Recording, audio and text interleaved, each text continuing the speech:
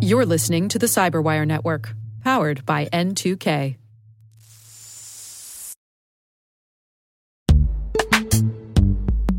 In the dynamic world of enterprise security, identity architects and IT leaders face a major challenge.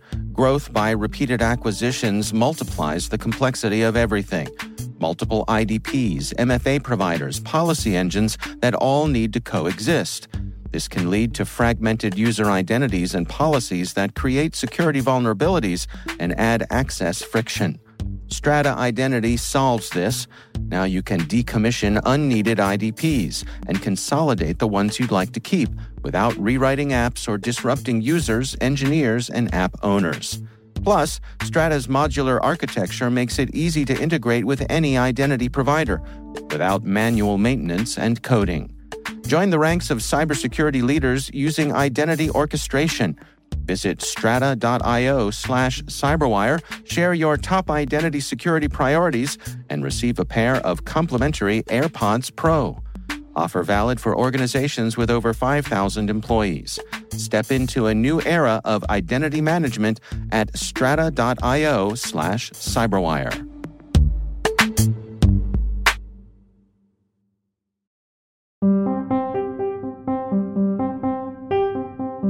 Hi, my name is Payal Chakravarti, and I am the head of product for security and risk at Coalition.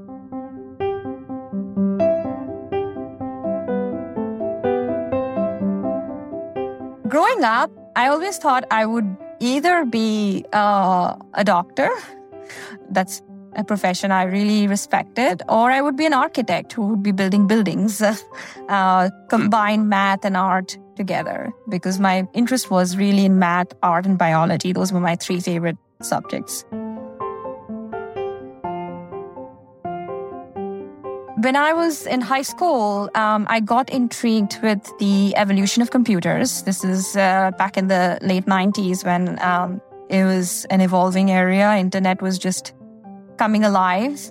So I got very intrigued by that, and I was like, okay, this seems like a fun place to tinker and understand and be hands-on and build things. And that's how I got into computer science and chose, it's like I was interested in electronics, and hence I chose an engineering career path.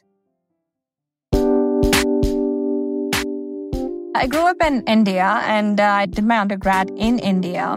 And out of graduation, there were lots of opportunities for joining software companies at that point in time.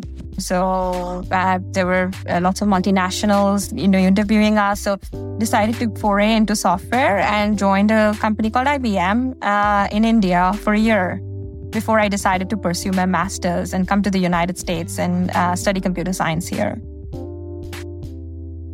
So I finished up master's, and I actually joined IBM at the Research Triangle Park location. They have a huge campus there. I think we had about 10,000 employees there. So I did an internship at IBM and Microsoft during my master's, and I decided to pick up IBM as I was getting into. I was thrown into this project where we had to work with customers, understand their needs for, they were in the data center. They were basically data center managers, and they had a bunch of siloed tools at that point in time.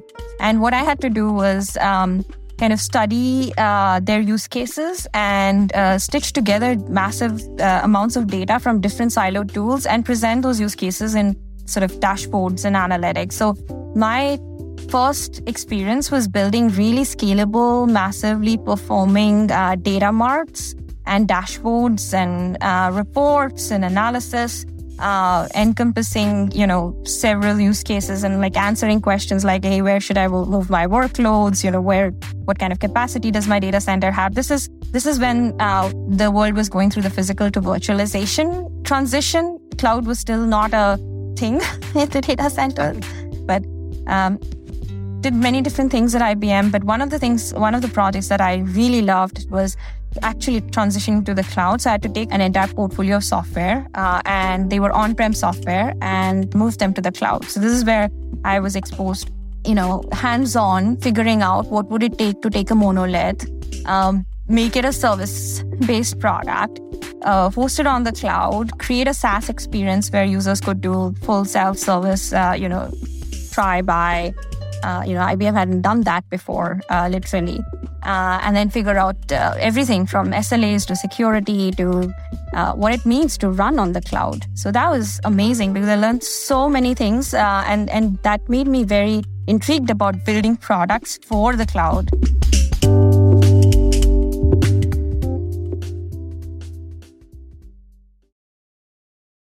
Right after that, I joined a little tiny startup called Sysdig.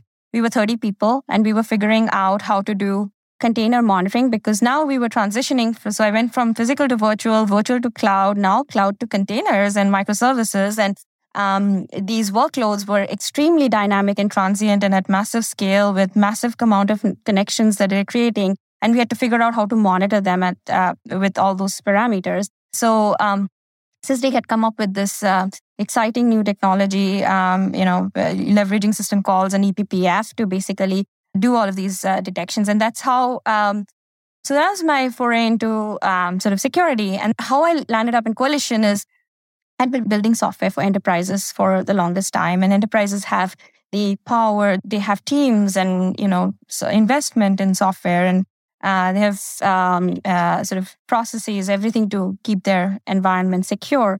So I loved Coalition's mission there. Hey, guys, I got your back. I will be there to take care of your financial liability if you get hacked or you have an incident. But at the same time, I will also provide you incident response. I will provide you help if you do have an incident to mitigate, to recover from it, to negotiate if needed. That's what brought me to where I am today. So 2 or 3 things that I do absolutely value.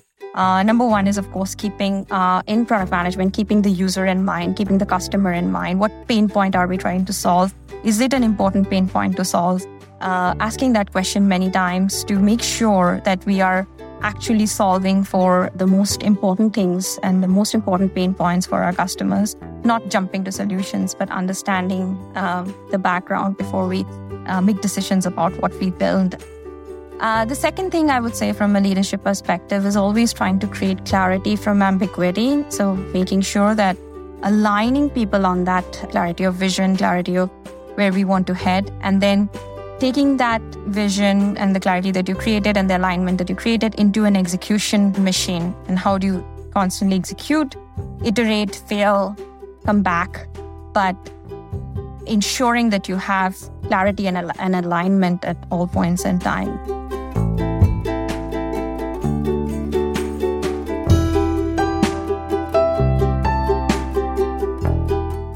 There does exist biases in this industry.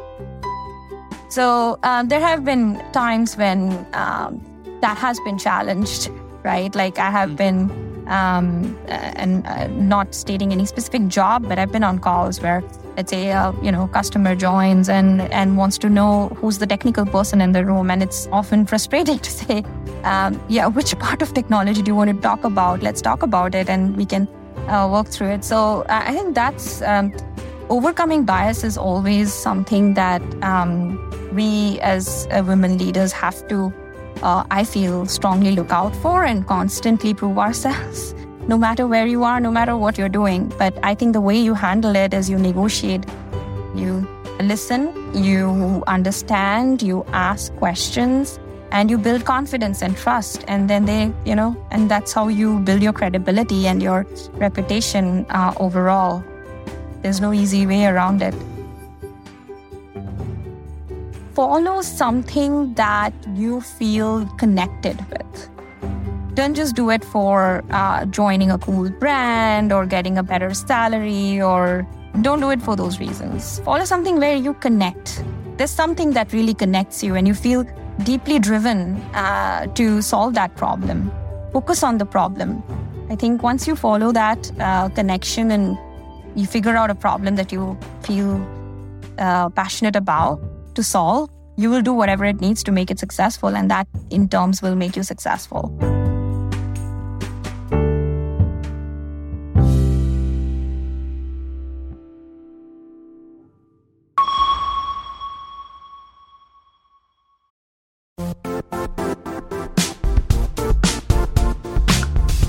The IT world used to be simpler.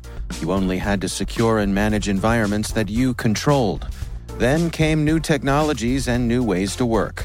Now, employees, apps, and networks are everywhere. This means poor visibility, security gaps, and added risk. That's why Cloudflare created the first-ever connectivity cloud. Visit cloudflare.com to protect your business everywhere you do business.